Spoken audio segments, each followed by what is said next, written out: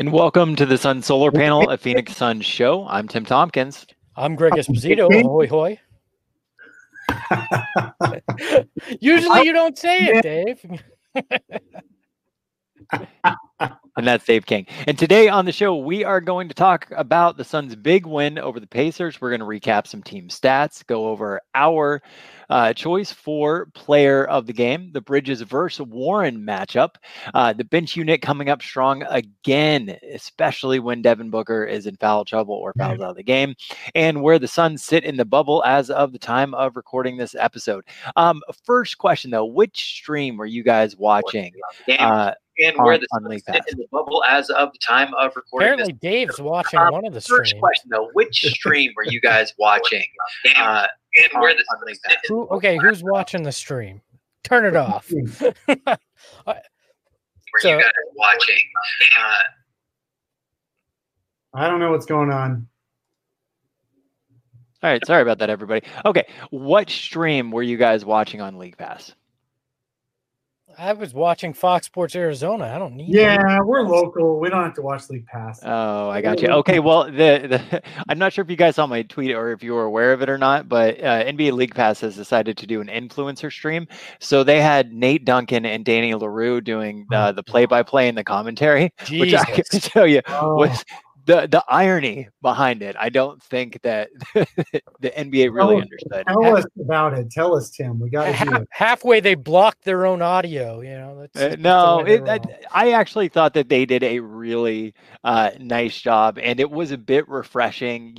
As much as I love the home broadcast, at some point, sometimes it is nice to hear another perspective every once in a while. I thought they did a really great job, but I'm pretty sure they have never once seen Kelly Oubre play a game for the Suns, and it seems like the only thing they did was complain about DeAndre Ayton the entire game.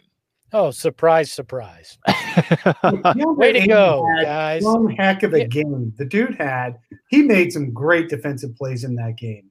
And he ended up with 4 blocks. He had 10 rebounds, and he had 23 points. And even Suns fans were ripping on him too. I think too many people were watching that League Pass feed.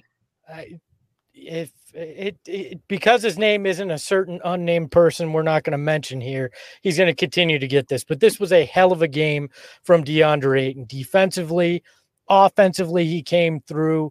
He did the little things that they needed to win this game. Devin in foul trouble. He didn't have as big of an offensive game as obviously the other night or the previous 2 games. DeAndre Ayton helped fill that void and played very well. And anybody that didn't see that is just looking for a reason to nitpick DeAndre Ayton's game. It's plain and simple. DeAndre Ayton had a hell of a game, and he's a huge reason why this team is 4-0 now in the bubble. Well, and that's absolutely true. I just don't understand the constant negativity around Ayton. Look, he has some things he has to work on. I totally agree. I was getting texted by some buddies of mine too. Same thing. Look, he's got some things to work on, but the man made a huge difference in this game. Huge difference defensively, and people don't notice that. When he just goes vertical, he doesn't get the foul call, but he causes a missed shot. He causes the guy to miss the layup he's going for. I mean, he totally contested so many shots. It was impressive if you were actually watching a play that didn't have a score in it or a jump shot in it or a slam dunk. He actually had a really good game. He was very engaged the entire game. Steve, he lays in the ball a little bit too much for everybody's liking. But you know what? 2 points is 2 points. And he got to the free throw line on some of those down low in this game too. Look, Steve in the chat says, to be honest, every time I check the game, he did something frustrating. I think that's part of the problem. There's a lot of people that get frustrated, and this is no knock on you, Steve. I appreciate you being part of the Flaming Ballers. But I think part of the problem is people aren't watching full games, especially during this bubble, because they're at very weird times for people who are working. So if they do check in and only see a little bit, they're not seeing the complete game and what DeAndre Ayton's doing on both ends of the floor. I thought he was very great at times today, and very great today in the game. Did a lot of good things throughout, and he's again a big reason why they're sitting at 4-0 and why they were able to basically for most of this game manhandled the Pacers. They're missing Sabonis obviously, and Ayton came out and took advantage of a hole in their low post. The Suns really did. They did manhandle the Pacers this whole game. That's for sure. So one thing is worth noting, the Suns hit 30 wins. Huh? Yep. Suns haven't had 30 wins since 2015. And what's the bigger piece, Tim? No bigger piece. I was also going to say that they held the Pacers to a 96 offensive rating for the game, which is incredibly impressive. Yeah, absolutely. The other bigger piece I was going to point out, sorry, I thought you were leading to this, but the Suns are only one game out of ninth, and there's 4 games to play. And they absolutely have the momentum to get into that play-in. I would love to see Portland and the Suns get that play-in game. That would be freaking awesome. It would be tight. It's going to go down the last game, whether the Suns are going to get in there. But guess what? The Suns last two, I don't have their schedule in front of me, but they play the Mavericks one of their last 2 games. Mavericks are already locked into the 7th seed. So the Suns are playing teams that are going to rest players because they're not playing the other teams that are competing for that playoff spot. And those other teams have to beat each other. So I think the Suns have a really strong shot actually of getting into that play-in game. I mean, Dave, look, they're only 2 games out of the 8th spot right now, and Memphis is in a complete and utter free fall. They're 0-4. Suns are 4-0, the only 4-0 team in the bubble, and now things are getting really interesting. You could wind up having this be a 3-team race between Portland, Phoenix, and the Spurs if Memphis continues this free fall that they're in. Look, tonight there's a big game with with Portland taking on Denver. The Suns badly need Denver to win that game because then there's only a half a game between them and the Trailblazers for that 9th spot, and things start to get very exciting at that point, right? The Suns have the 76ers, who will be without Ben Simmons now due to an injury. Miami, who could very well be without Jimmy Butler, who's been out hurt, and potentially Goran Dragic. This schedule starts to look a heck of a lot easier than we thought after those first 4 wins just due to injury. So there's an opportunity to do something truly special sitting right in front of the Phoenix Suns right now. And because of what's happened with the teams in front of them, they now kind of control their own destiny in some ways. As long as they take care of business and keep playing this way, they likely will have a great shot at forcing that play-in. What is interesting is a couple of people have commented that what happens if there's ties at the end. So part of it is going to be winning percentage, and that's the way it always is. For tiebreakers and stuff like that, tiebreaker rules are about winning, include winning percentage as well as one of the tiebreakers. So it could be Portland does have, I think, 2 more games on their schedule played. So they're likely to have a higher winning percentage just on the 3rd decimal than another team that played 2 less games, because Portland was at 67 and the Suns were at 65, for example, when play stopped. But if you've got 2 teams who have the same number of games played, same record, same number of wins, same number of losses, I expect they'll have to do some kind of play-in to the play-in, right? I mean, it seems like if you do have 3 teams left and 2 of them are tied for 9th, for example, and they are both the same exact record, I feel like you'd have to have a play-in to the play-in. How amazing would that be? I don't know if that's what the NBA has, but if you had a 1 game to get into a basically a 2-game series to then get into a 7-game series with the Lakers, this could be the most exciting week and a half stretch of basketball we've ever seen. And the Memphis Grizzlies have done a lot to make this even more exciting. Like, we thought, you're fighting for 9th. No, you're fighting for 8th now too. And that's amazing. I mean, honestly, who would have thought that we would be at this point into the bubble restart and the Suns would have gone 4-0? I mean, this is the first 4-game win streak of Devin Booker's career, by the way. Hey, do it at the right time. Dave, I thought you said that the Suns won 5 games to start the season. They went 5-2, but I don't think it had 4 wins in a row in there. I got you. 3. 3 was the most Book had before. So if I said 4, I think I was wrong, but I'm pretty sure this is the first. And we're going to go down player by player and really talk about our thoughts. But just to quickly touch on Devin Booker, I thought that this stretch of games from Devin Booker has been as close to the best of his career. I mean, his passing today specifically, even though he didn't light up the box score with assists, and that's because players were missing wide open threes, I thought was one of the best passing games that I've ever seen him play too. He had 10 assists. I mean, he had a double-double. He ended up with I think his best stretch too was when he came back with 5 fouls with 8 minutes left to go in this game, right?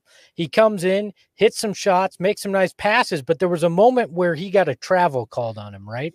And it didn't really look like a travel. It looked very much like the shot he hit to win the game against the Clippers. And he got very angry and was about to go after the refs. And Monty caught his eye, and great camera angle by Fox Sports Arizona on this to take the shot. And you could see Monty telling him, just calm down, let that one go, play within yourself.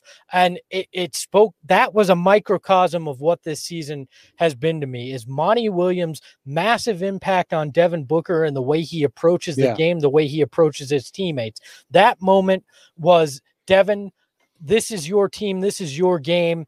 Don't let the refs get in your head, because if he had gone off, he probably fouls out. Instead, Monty calms him down, and he was a big reason why the Suns withstood that last Indiana push and wound up winning 114-99 in the end of this. That was my favorite moment of the game, and I think that was the best 8-minute stretch from Booker we've seen, because he had to do it with so much on the line and only being able to have one foul in that.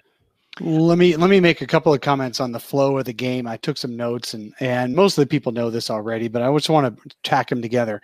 So at the beginning of the game, the Suns went on a 17-0 run with their starters against the Indiana starters. 17-0. They were down, I think, 9-7, and they went up 24-9. So there's that 17-0 run with the starters. And then the second half, it was a 21-0 run with the bench, with Cam Payne and Dario Saric doing, I think, all the scoring, if not almost all, but I think it was all the scoring. And then Indiana came back again and got it down into single digits. And it was a sequence. My favorite sequence of the game was when DeAndre Ayton blocked Malcolm Brogdon on a reverse layup, caught his own block, landed in bounds, passed it out on the break, and then finished on a pick and roll, driving to the hoop on the other end. That personal turnaround with the block, the rebound, the pass, and the finish, that put the Suns back up 10, and they never looked back. Yeah, that was an incredibly important stretch. I mean, I really only felt like there was one point in the game where I started to think it's possible that the Pacers are really going to pull this away. I think it was sort of to start the third, in which the Pacers had really closed out the second well, and they started the third pretty well as well. Devin Booker had just gotten into foul trouble, and I think that the Suns actually lost the lead by a couple of points for a couple of minutes. But after that, it was all Suns all day. So I do, I guess we should probably go into, we want to go into what's in the box, Greg. All right. What's in the box? Let's pull up the box score now, right? Y'all crazy. All right. Before we get into the box score, let's go into the team stats. So the Phoenix Suns out-rebounded the Pacers 53-38, specifically on the offensive glass, 12 compared to 5 for the Pacers. 27 assists for the Suns compared to 20 for the Pacers, 6 steals apiece. The Suns did have 4 blocks. I believe all 4 of them came from DeAndre Ayton, though I thought I saw Mikal Bridges block or 2 in the game, and both teams respectively had 15 turnovers apiece. Yeah, the Suns really showed out in this game. I had a feeling earlier in the day, but I didn't want to jinx it by tweeting it or sharing it with anybody. But I really felt like this was going to be their biggest game of the bubble so far, biggest win of the bubble so far. I felt like the Pacers just didn't really quite have the horses it took. I mean, the Pacers were 3-0 also, but two of their wins were Orlando and Washington. And the Suns, also played Washington, but had played had played Dallas and then beat the Clippers. Suns had the harder schedule, and the Suns were really on a roll. And look, I don't want to hold anything against TJ, but I didn't see another 40-point game coming from him. Well, we'll talk about that. There might have been a bit of a Mikal Bridges impact in that said 16-point performance. I think it was 16 points. We'll look at the Bridge box over score. troubled TJs. Yes. Let's talk about leading scores for the game. DeAndre Ayton, 23 points, 10 rebounds, 1 assist, 2 steals, and 4 blocks. Devin Booker, he only had 20 points and, only had 20 points. Obviously, that is because he was in foul trouble for a good portion of the game. 50% shooting. He was 7 of 7 at the strike. You guys pointed out earlier, but he did have 10 assists as well. Dario Saric, another really strong game, I thought, for him. 16 points. Cam Payne, off the bench as that second guard. We're going to get into the player of the game, and Greg and I, Dave, before you got on, after you finished up the post-game media availability, we're talking about our thoughts on the player of the game. We didn't go with Cam Payne because he was a -5 specifically for the on-off numbers, but I thought that he was well-deserving. Ricky Rubio, Mikal Bridges, 10 points. Really strong outing pretty much from everybody except for the best player on the Suns, Frank. I'm sorry. Did you mention Cam Johnson? 14 and 12. Cam Johnson, 14 and 12 with 2 assists. 3 assists and a steal.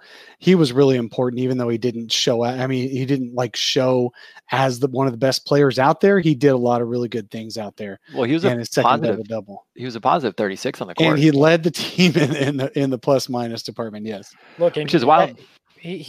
I think in my mind, he's starting to solidify that spot forward.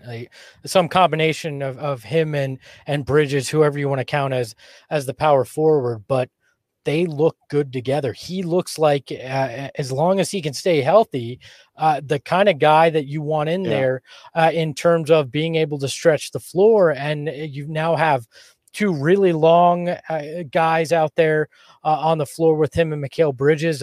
I'm excited what I'm seeing from Cam Johnson, but without Cam Payne, they don't win that game. I'm not going to campaign or Cam Johnson. Campaign. But just finish really quick on Cam Johnson before we go on. I'm never going to say I'm a person who has sources because I don't live for sources. I don't act like a regular journalist where I dig and dig and dig. Sorry, guys. I just don't. I know people with the organization, but they don't tell me stuff they don't tell other people. However, I did come across a nugget of information I laughed off last summer after Cam Johnson was drafted by the Suns. Oh, by the way, everyone should go back and watch Greg and Tim's recap of the draft. Who the hell is Cam Payne or Cam Johnson? Who the hell is Cam Johnson? But let's be honest. Everybody was asking that question. Nobody knew why he went at 11. At 11. So anyway, I found it. I heard a nugget of information from somebody who knew Cam Johnson, who was working with the Suns. They actually talked about Cam Johnson being a power forward before the end of his rookie year. They really did. Last summer, they said they wanted him to bulk up. They wanted him to be able to stretch that floor and be that future stretch forward. So, and I thought I laughed it off at the time because looking at him as a senior, who I thought, oh, he's already filled out. This is the body he's going to have, and he looked about as skinny as Mikal Bridges. Well, it just turns out in today's game, guys like Mikal Bridges and Cam Johnson and Kelly Oubre can spot time at power forward and do well. Give me a second here. I'm going to look right here in the camera and say, Cam Johnson, I'm sorry I didn't know who you were, but I'll never forget who you are now. So thank you for what you've done in the bubble and what I hope you continue to do here in Phoenix. The Warg of Wall Street in the YouTube chat says, I bet Indy is feeling some sort of Johnson pain. Malishi Ashes says, well, either way, if Kelly stays or not, I'd still want Mikal and Cam to start. I think that's really interesting. So the whole time you were talking about Cam and being the future at power forward, Dave, I was just thinking, but that has really been Mikal Bridges. The best lineup for the Suns has been the Mikal Bridges at 4 and the Kelly Oubre at 3. And it does make you wonder if we're coming up into that sort of a log jam again. But then you look at teams like the Clippers, who have tons of wings, and they're doing okay. Yeah, no, it's really important to have a lot of switchable players out there. And what I really like about DeAndre Ayton is he's one of those switchable players. He moves so well that he can be one of those guys who switches out. Part of what the Suns are doing this year is they're doing a lot of drop coverage with the center, because besides DeAndre, you've got Frank and Dario and Aaron Baines playing those minutes, and they can't do the switching. I would be excited to see if the Suns had like a more athletic, better than Cheick Diallo. Don't ever mention Cheick Diallo again in this rotation, please. But if they get someone better than that who can switch as well in spot time at center, it'd be fun to see Monty actually let the centers, including DeAndre Ayton, do switching out on the perimeter and see what happens, because he does so well when he gets locked in like that. And so, yeah, you need the length. Obviously, we're seeing that there are teams with smaller guards out there that the Suns can kind of swallow up a little bit. Even Cam Payne is a 6'7" wingspan, even though he's only 6'2" in height.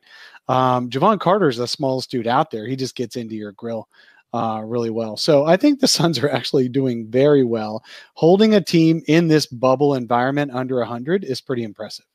Look, YouTube chats, man. It's crazy the recency bias that people really have. Someone plays a couple of good games, another player's injured, and we're like, just bring him in off the bench. Talking about Kelly Oubre, but it's Kelly Oubre. People, please don't forget that Kelly Oubre was part of the third best lineup in the entire NBA this year. Plus 20 over reasonably good minutes, 250 minutes. That's the average.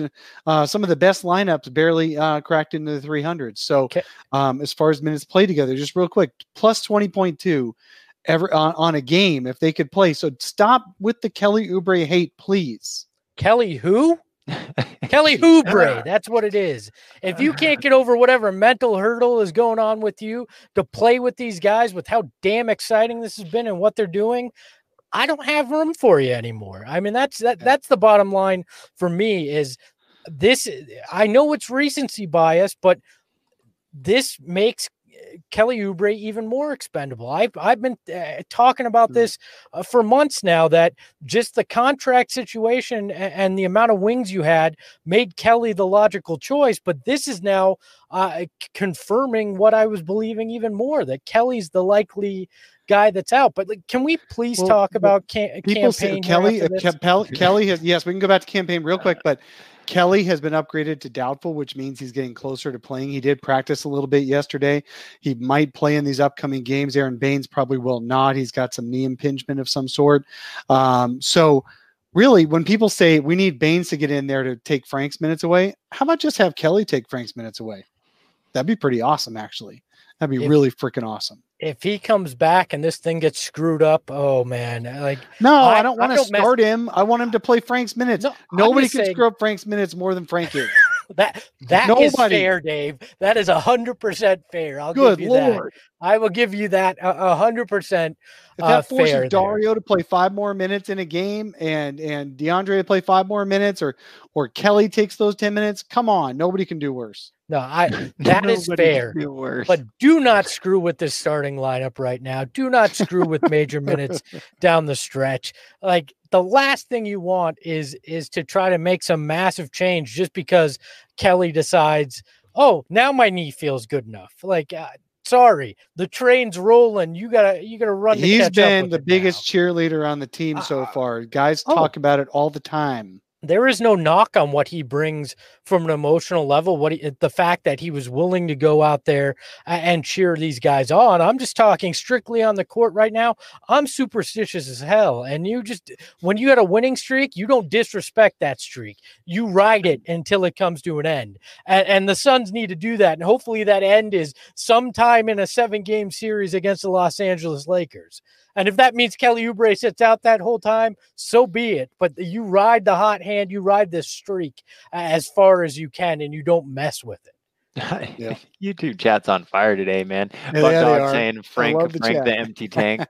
Man, you guys are hilarious. So yeah, let's go through and talk about some of the players individually. Let's go ahead. Greg's been waiting to talk about campaign. I've been waiting to talk about campaign. I thought this was his best game as a Phoenix Sun so far. He had a stretch where he had a couple of threes that was really great, but specifically, I thought that his help defense was really, really good in this game, and it's great to see another guard so quick out there on the floor. Yeah, he came in and he was the difference maker, right? Indiana closes the gap, takes a brief lead at one point, and then Cam Payne comes in. And yeah, he had a rough stretch earlier in the game, but he comes in and he basically took over, slashing to the hoop, making buckets, hitting threes, just doing everything that second unit needed, that spark that they've been missing at backup point guard. If he doesn't come in and do that, Indiana probably builds on that lead while the starters are on the bench. And then you've got Devin in foul trouble trying to make a comeback instead of trying to come in and be able to keep the lead. When was the last time a lefty backup point guard stepped in and took over a game, a big, huge playoff atmosphere game? Wasn't Goran a lefty? Yeah, he was. 23 points. Cam's our new Warren. He's the new dragon. There was a lineup that the Suns were playing for a little while going back where I believe every player on that Suns lineup was left-handed. There was? I think so. Yeah, I remember talking about it. I thought Payne was incredible this game, but it was one of those where if you're looking at the on-off numbers, where I believe he was a -5 and his minutes, that just didn't, to me, I was shocked when I saw that. I was shocked as well when you brought that up. I expected Dave to have something there, and Dave just sat there. So I was shocked as well when you brought that up. Well, I'm used to you taking the lead first from Tim every time. I'm sorry. I thought I'd give you a chance to speak. I apologize. I blew my one shot. I'm Frank. I'm the Frank of this podcast. Well, we always knew that. Well, exactly. And, the Monty, so you'll get lots and lots of other chances, whether or not you deserve them. By the way, I'm taking a beating in the chat about Kelly Oubre. Apparently, most people don't agree with my view on Kelly Oubre. Oh, you got a lot of agrees. There's just enough. It's a balance. Okay, well, I must have just saw it's scrolling by like a slot machine here. There's so much going on in the chat. I love all this chat. I love all the chats going on. Yes. All right, so this is my fault because we didn't get into this before going down the individual players. Dave, we didn't get to get your take on it again because you were in post-game media availability. Greg and I agreed. I want to see if you agree with us as well. And of course, everybody in the chat, let us know if you think so. Also, player of the game, DeAndre Ayton, 23 points, 10 boards, 4 blocks, 2 steals, and assists. Some incredible help defense at times, some other kind of lazy help defense at times as well. But overall, just an incredible game that at least Greg and I saw from him. Dave, do you agree? DeAndre Ayton, player of the game. Look, I'm the biggest Ayton fan. I really like, my heart wants me to say Cam Payne was the biggest difference maker in this game, though, because he was the unexpected one. We expect the most from DeAndre Ayton, and that's why we're so hard on him. But Cam Payne, we expect absolutely nothing from. The Suns were in a big rut. I mean, they got down 75-72 to the Pacers today, early in the third quarter. It looked like the Pacers were just going to walk away because Devin Booker had his 5th foul again.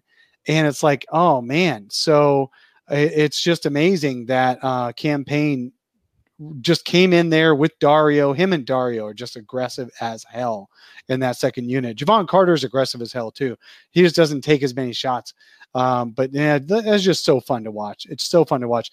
Those guys are propping up Frank. Frank's got an overall plus. Dave, do you agree though? No, I think it's Cam Payne. I'm going to call Cam Payne. Yeah. All right. That was actually the argument we had. It was between DeAndre Ayton and Cam Payne.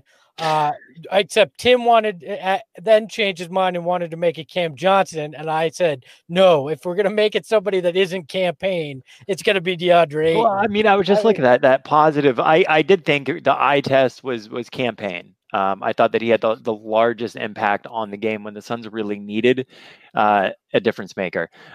Looking at who was actually doing the best in terms of outscoring the opponent when on the court, Cam Johnson. If you look at the box score and consistent impact on the game front to start, it was DeAndre Ayton. I love that Rick Johnson, one of our flaming ballers, just keeps saying Cam Johnson was a plus 36. So I think we know who he thinks player of the game was. And honestly, I don't care. I mean, if you look at this across the board, you could have picked either of the Cams or DeAndre. You needed all three of those performances to pull off this big win today. So I don't think you could go wrong across the board there. But momentum swing, campaign was that. Consistency throughout the game was Cam Johnson, and overall best performance was DeAndre Ayton. So I think we're splitting hairs here if we argue about which one of them. Pretty freaking incredible that we're fighting over who had the best game when it's just the Suns are 4-0 in this bubble, and they actually have a legit shot to play themselves into the playoffs, and they're not wilting under the pressure. So let me just read off a couple. I'm going to find some good.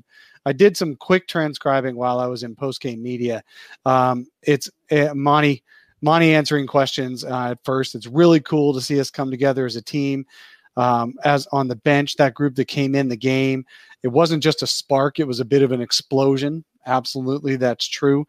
But they're never satisfied. They're always looking to the next game.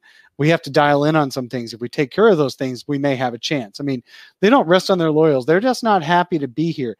And every single post game, there's a national writer from somewhere going, aren't you guys just happy to be here in various wording versions? And Monty and Devin and those guys, they just keep answering, no, we belong here. And then Monty's even getting frustrated with all the people asking how much Devin has changed this year. And let's see, what did he say? No, shoot, I can't find it right now. But he's like, oh yeah, I don't think this is going to change Devin's mentality because this is the way this young man has played all the time. People are just now noticing. I thought more people were paying attention around the league, but I guess I was wrong. How did somebody still ask the question, oh, do you really think you belong here? Or, they're literally asking questions. Here? You guys are happy to be here. Can you believe this great fortune you're having, this great run you're on? Are you just thrilled over how things are going? It's just like all these pats on the head from the national media is frustrating. It's condescending. And it's getting frustrating. It's condescending, and it's getting frustrating for Monty and Book too. Which maybe that's helping fuel them. Honestly, if I kept hearing that, I guess this is the way you earn respect is to kick the door. Well, they keep saying it. I got to beat people. Right. We got to win games to earn respect. They get it. The Suns get it. They get it. But it's like, wow, these guys really, there really isn't respect for the Suns' ability to finish this out because they're not watching how the Suns are beating these teams. The Suns are a really good team. Oh, and when you're the only undefeated team left in the bubble and you just beat the other undefeated team and beat by 16 points, one of the favorites in the West the game before, you belong here. You might actually be the one that spoils everybody's entire expectations of the whole damn thing, as a matter of fact. And that's exciting. Like I tweeted about this during the game, but honestly, this is what it's like to fall in love again with basketball. I know it sounds ridiculous, but when we're going through as a community, as a society, as a world, everything we are, and then you get something that's been as genuinely fun as what we've experienced through these 4 games, it's just a reminder to me how much I've loved sports, but basketball in particular, and the Suns since I was younger. I mean, this reminds me of being a 10-year-old and watching a playoff run like that 92-93 season, those kind of things. It's that thrilling right now to enjoy. And that's a nice reminder in what has been otherwise a last 7-8 months of, just a beatdown in general across the board. 7-8 years or what? Well, no. I'm talking in general as overall as a society. The world. Oh, okay. Yeah. That's a decade of a beatdown for sure. Yeah. So.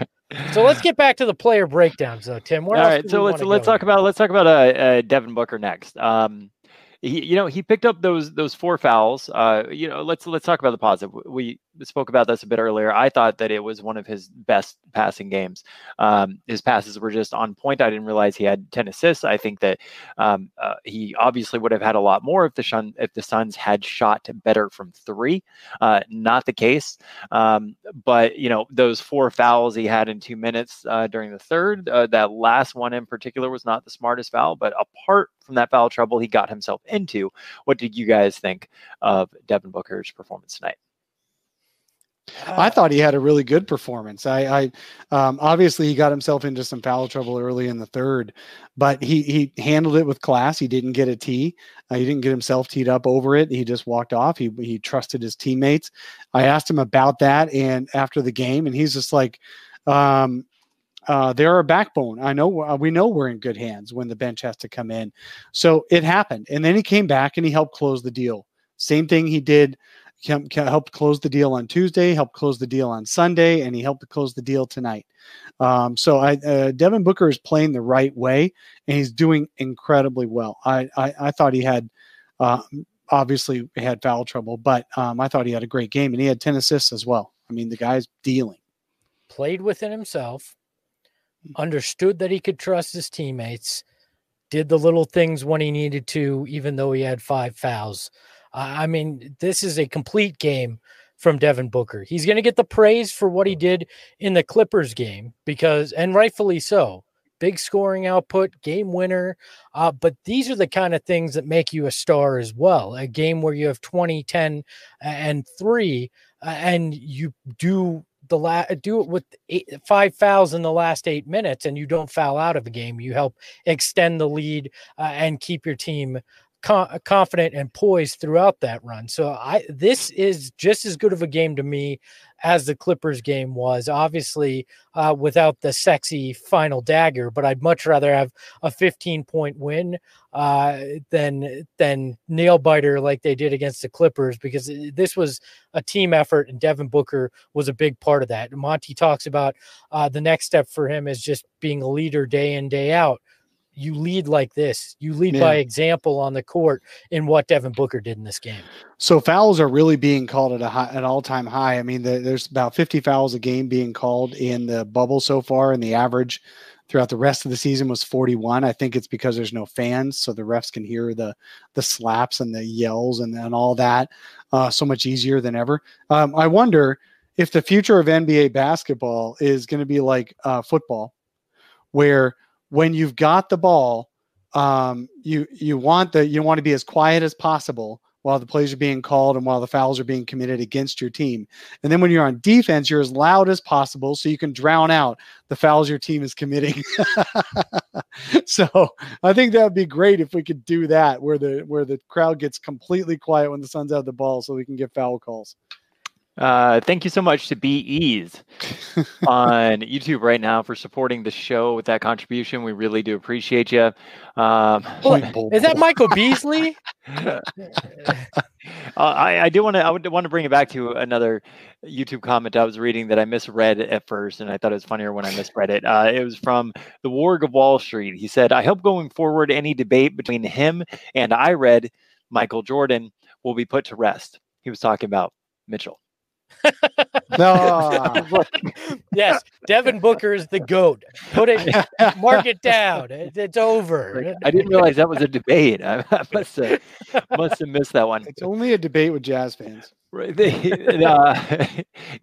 So the matchup, I think a lot of Suns fans, especially diehard Suns fans, were really looking forward to was Bridges versus TJ Warren. I thought that Bridges tonight was impeccable. He kept TJ Warren to 16 points on 20 field goal attempts. TJ Warren was 3 of 7 in the restricted area. He was fronting him. He was keeping Warren from getting the ball in the cuts a lot. I mean, just an amazing performance in my eyes. Bridges on TJ Warren tonight. Well, and Bridges benefits from the fact that he he got to watch TJ a little bit in last year in practice as well. So you wind up understanding that and learning tendencies, and it helps you shut down a guy too. It didn't surprise me. I mean, this was the TJ Warren we always saw. This wasn't a huge surprise. I didn't think others may have, but I didn't think TJ Warren was going to continue to score at the level that he had through the first few bubble games here. So a great job by Mikal. Pulled out every trick in the book he had and shut down TJ Warren. Yeah, I thought Mikal was just incredible. He's been incredible this whole time. And what's funny is you can see players just kind of power down when they see Mikal coming up on them one-on-one on defense and passing the ball off more and more. Mikal is just so fun to watch. When you drive into him, all he does is just keep stepping back and then he blocks your shot. I mean, it's just so great that you can't get one over on Mikal. All you can do is maybe pick him off and get your guys switched onto someone else. And so they spend all their time trying to get switches, and that messes up a team's offense. And that really that has a trickle effect down, keep going down, down, down. And the offense doesn't perform as well when you're constantly trying to change the matchup so you don't have to have Mikal defending you. I think it's just fun to watch.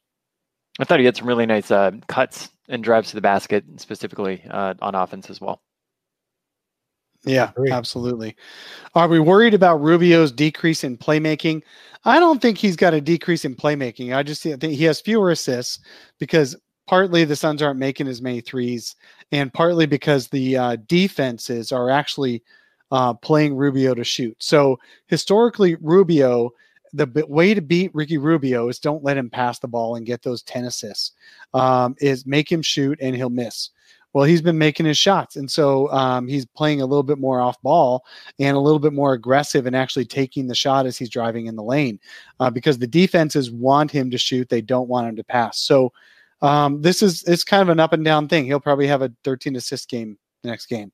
It all depends on how the defense is playing him. But man, he has been stepping up. Rubio has been making, I think he's about 50-60% on his threes in the bubble. It's pretty crazy. I love watching just how he's playing with the team instead of having to run the team. He talked the other day about how he thought he'd be able to get guys easier shots, and he has been all season. And sometimes he has to take the shots himself, and he's actually knocking them down. There was a play that they ran, that the Suns ran, where it was Rubio as a ball handler. It was a horn set, Šarić and Ayton. Šarić popped behind the three-point line. Ayton drove to the basket, and I was just thinking, why don't the Suns run that exact same play 15 times a game? I mean, how do you can't defend it? I've always wondered why a team doesn't run the same play over and over and over again. And rarely, I think coaches outsmart themselves a little bit, or players outsmart themselves. I'm not really 100% sure, but I remember last year, I think it was the Lakers, they ran an Avery Bradley play. I think it was a double screen where Avery Bradley curled around the paint and scored either on a jumper or a layup. And they did it 6-7 times in a row. And the Suns players couldn't stop talking about it after the game, saying, there's no way we should have let that happen. Once you see it 2 or 3 times, you should be able to stop it every time from then on. And then the other team has to adjust. So some of it is that the other team must have adjusted their defense. And some of it is the players and the coaches outsmart themselves by thinking there's no way we can go to that well so many times in a row. I mean, it was beautiful. They should definitely do it more often. Let's talk about Dario. So Dario Šarić, this is something I tweeted out to me. I love his game, but it's crazy to me how much more impactful he seems to be in the second half of games. Dario and Cam, I think they feel the moment, man. They've both been balling out in the second half. I just love the way Dario's been playing. So aggressive, using his body, muscling in there, getting those dipsy doos, rumble stumbles, and getting layups out of it is just incredible to watch. And then Cam from the outside, it's just fun. That was the oldest white guy analysis I have ever heard. Even Al McCoy He looks like an old white guy.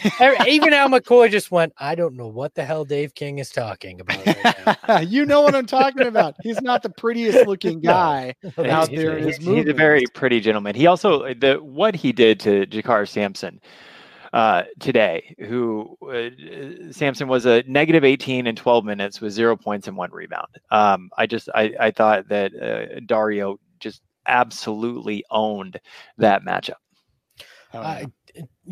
Dave, you said it right though. I think guys like Dario are feeling the moment, understanding when they have to do something to help pick up this team, not trying too hard or forcing things. And that speaks again volumes to what Monty Williams has built in his system. I mean, if you watch over these 4 games, the ball movement has been spectacular. Nobody is stopping the ball. Nobody's just doing things that take the offense out of their flow. They're just understanding the moment, taking the shot when it's right. And Sarge has been spectacular at that, especially in second halves of games where they really need the bench to step up. And he's been spectacular in that he's in a lineup that doesn't have a ton of playmaking in it when he goes in, because Cam Payne is not a natural 10 assist guy. He's not going to get those assists. Javon Carter's not going to get big assists. So Dario is like a playmaker. And he talked about this the other day, that this is just how he's been his whole life, kind of playing everything. He was always the best guy around his neighborhood with the ball, and he was always the tallest. So he played center, he played playmaker, he played point guard, he did everything. And he's just used to it. And so he feels more comfortable when he gets to do whatever he thinks is right, rather than being the spot up 3-point shooter. He isn't as comfortable in a role where he's a stretch 4, because that's all he does on the court. You've got Ricky and Devin and those guys handling the ball. So he's really good in that second unit. And also, he really likes the guys he's playing with. He talked about it the other day. He's like, because most of the guys on this team, as you guys know, they have 4 guys from the 2015 draft. They've got several guys. Most guys are between 24 and 26 years old. James Jones put that have been added to DeAndre and Mikal and Devin. They're in the 24 to 26-year-old range for the most part. And Dario said our close age is kind of playing a big role between us. We all have similar mindsets, but it's hard to say. When you're winning, everything is easier. Obviously, teams come more together, you stick more together. I think we're in that moment right now. So part of it is they're enjoying the bubble, they're enjoying winning games, and they enjoy the fact that they have the same mindset. They're around the same age. So things are just going well. And Dario did comment, this is kind of like a European championship or a world championship or Olympics, because he's been in international play for the last decade. You get caught in the right moment, everything can happen. And that's what we're trying to do right now.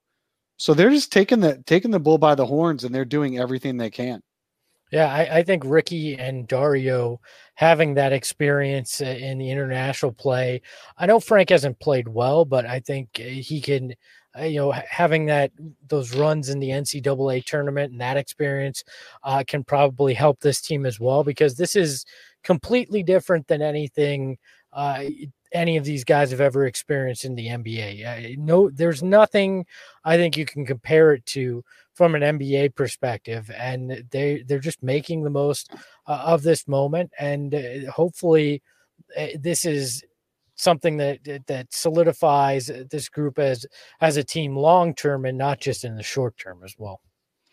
So we have a supporters only private Facebook group that if you're listening to the podcast right now and you support the show there, or if you are watching on YouTube and you're one of our flaming ballers, we're going to put the link in. I'm going to put it into the chat right now. If you're listening to the podcast version of this, just open up the show notes below and there will be a link to that private Facebook group chat. But Greg, do me a favor. Why don't you tell people how they can essentially sign up to support the show if they're watching on YouTube?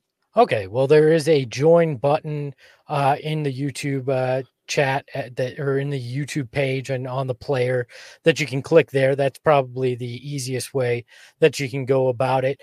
You can also find the link in the description to the video to become one of our flaming ballers in there. We can chat with you via YouTube in there. Eventually we can do some exclusive videos and exclusive Q&As that then we'll do as a podcast for everybody to listen to. And then one other way that I want to share here as well that you can support the show is with these Devin Booker. We won't call him Devin Booker. We don't want to get sued, but these legendary shirts that you can purchase at sunsshirts.com.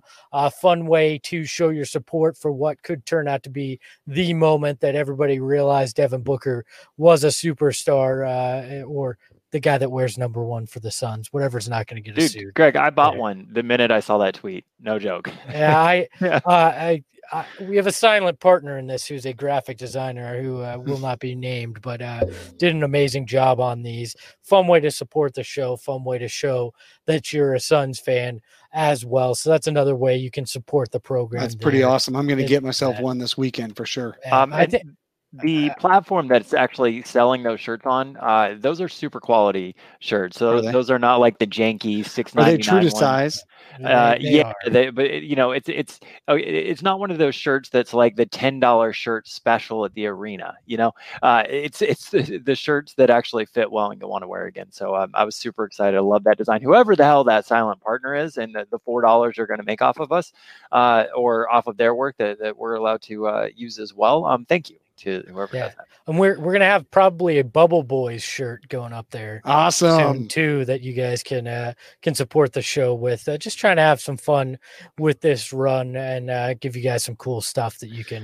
Post the shirt link when you get a chance. Somebody's asking for it, and they want to know if this shipper will ship worldwide. I believe they do ship worldwide, and I'm putting it in the chat right now. It's sunsshirts.com. And I do want to thank one of our most recent supporters, Titus Max 99. Thank you so much for that. We all appreciate you.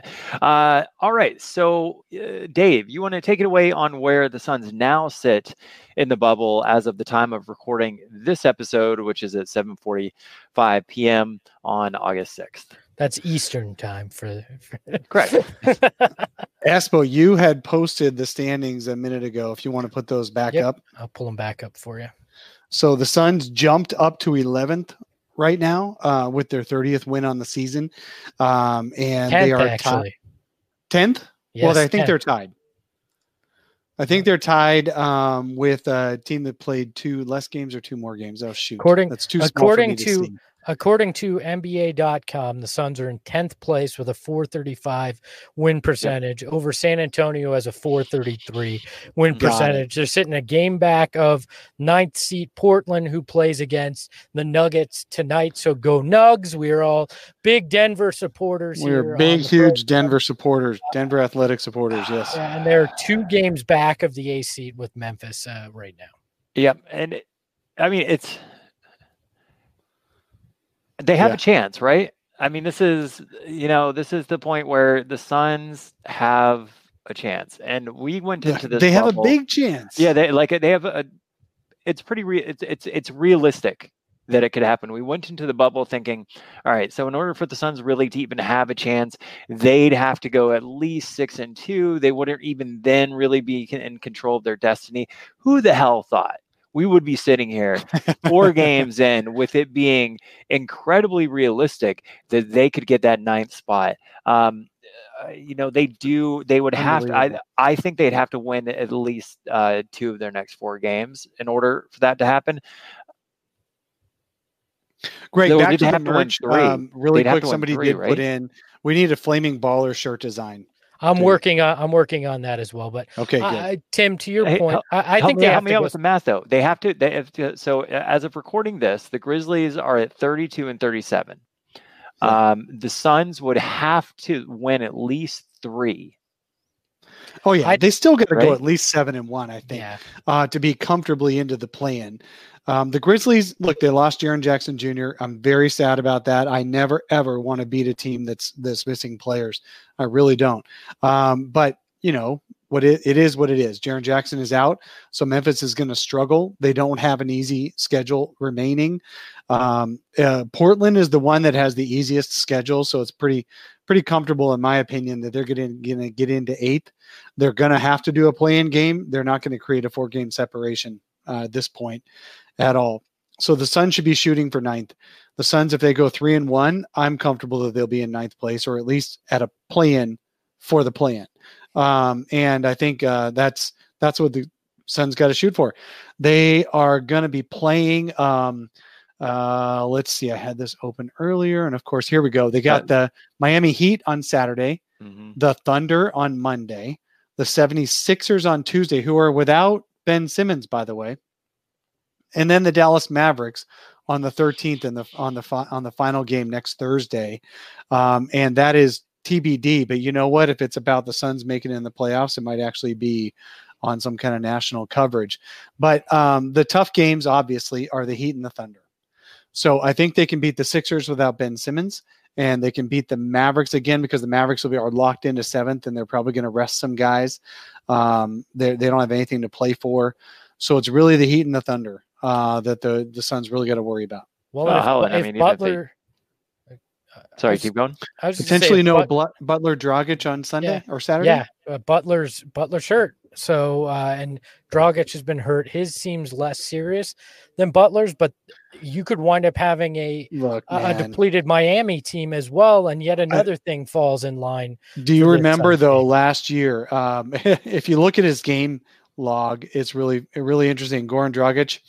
He was out with a knee issue for like a month before the Suns game. He played the Suns game, got a double-double in points and assists, played maybe one other game right before or after that, and then was out for a few more weeks. The dude's going to play Saturday. So you're saying revenge game is what we're going to see. Constant revenge. Greg, can you bring up this comment from Joel Ramirez in the YouTube chat? No, not that one. I'm sorry. It's the one about the NBA bringing in Tim Donaghy out of retirement to ref the Suns' last 4 games. I'm not seeing that yet in the control panel, but that would not shock me. A late addition to the bubble. Tim Donaghy and his mob friend is currently in quarantine to call the next Sun. Yes. That would be hilarious. Amazing. Greg, tweet of the game, my friend. Tweet of the game. Yeah, let's pull that up. It's a little national love for the Suns finally from a friend. No, I guess he's not a friend. I don't really know him, but somebody over at the Ringer at one. Our boy Kevin O'Connor over there. He says he strikes out bright future Suns, which is what he kept calling them, and calling them the bright now Suns. So.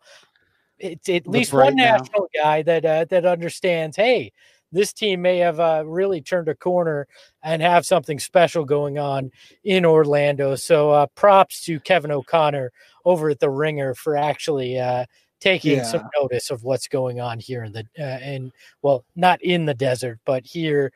Which is really interesting because Kevin O'Connor had been over the past couple of years one of the Suns' only national sympathizers, not necessarily supporters, but one of the national sympathizers. And now I saw some, he's always had our back, but now I saw some hate on him today. So he must have said something recently that was out of character for him about negativity about the Suns. Zach Lowe and Kevin Arnovitz were on Lowe's podcast the other day, and they were talking very positively about the Suns. Lowe more so than Arnovitz. Arnovitz was doing the head tap, oh, good job, whereas Lowe was really like, this is a really good, and I feel like they have a chance.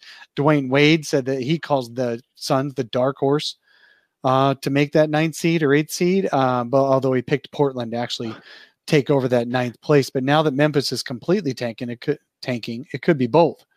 Portland didn't they have the worst chance of making it when that?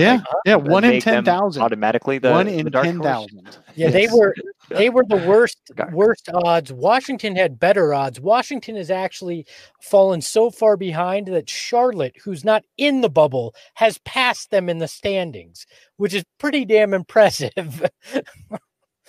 Oh my gosh, Eduardo just commented Nuggets will be without Murray, Barton and Harris, which has been the case the whole time, but also Troy Daniels and Paul Millsap.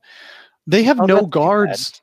No, but Troy Daniels has been basically their starting point guard for a while because all let their him guards start. are hurt. Let him start. Yeah, but no, we want Denver to win tonight. We need Denver to beat Portland. Give me that bowl triple double for the helping the Suns out. Whatever it takes. Bowl and obviously Porter. God, I can't even think of his name. Michael Porter Jr. Thank you. I was trying to say Kevin Porter, but that's the other team. That's the Cavaliers who are not in the bubble. Michael Porter Jr.'s got to get another 30 bagger. Yep. So on that note, since the Suns are playing on Saturday night, we will likely record Sunday morning unless we decide to do a post show Saturday evening. That being said, we certainly won't be recording Saturday morning. Oh, there's no way I can be on Saturday afternoon show anyway. I've got my oldest daughter is graduating from PA school this week. And so we're having a small socially distant party on Saturday. So I'm not allowed to watch the Suns. Is that production assistant? I'm not trying to be physician. Sorry, physician assistant. So gotcha. Doctor's office, hospitals, things like that. Yeah. So she's graduating from that. Assistant. Yeah. So big, huge congratulations to her. And we're going to have a little tiny socially distant party on Saturday. So I can't watch basketball. Well, congratulations to her. So Sunday morning, we will be live here on. Oh yeah. Darth Voida just offered to do the show with Espo if they wanted to do a post game. Wait, what about me? I'm sorry. Do I not exist? Thought you couldn't do it. Maybe we will do a special post game, and then the three of us can get together. Darth, hit me up in the DMs. No, we ain't doing it with Darth. Darth just said, "Espo, I'll do it with you." You know, we can do it on your show then, Darth. We'll slide in. I think he was just speaking for me. That's all. All right. So on that note, do us a favor, hit the like button, the thumbs up button. It really does help. Espo, I apologize for cutting you off. I was just going to say congratulations to Dave's daughter. It's amazing that you've overcome being Dave's daughter to be successful. So congratulations on that. More power to her. That's right. Yeah. It's also great that you've been able to get time off working in the retirement home to come on and do these pods. We're all in bed already. So imagine all the shit I'm going to have to clean up in a few minutes. So on that note, thank you so much for everybody that joined us live for this post-game show. For Dave, Greg, and myself, we will see you again at least Sunday morning for when the Suns play the Miami Heat. Talk to y'all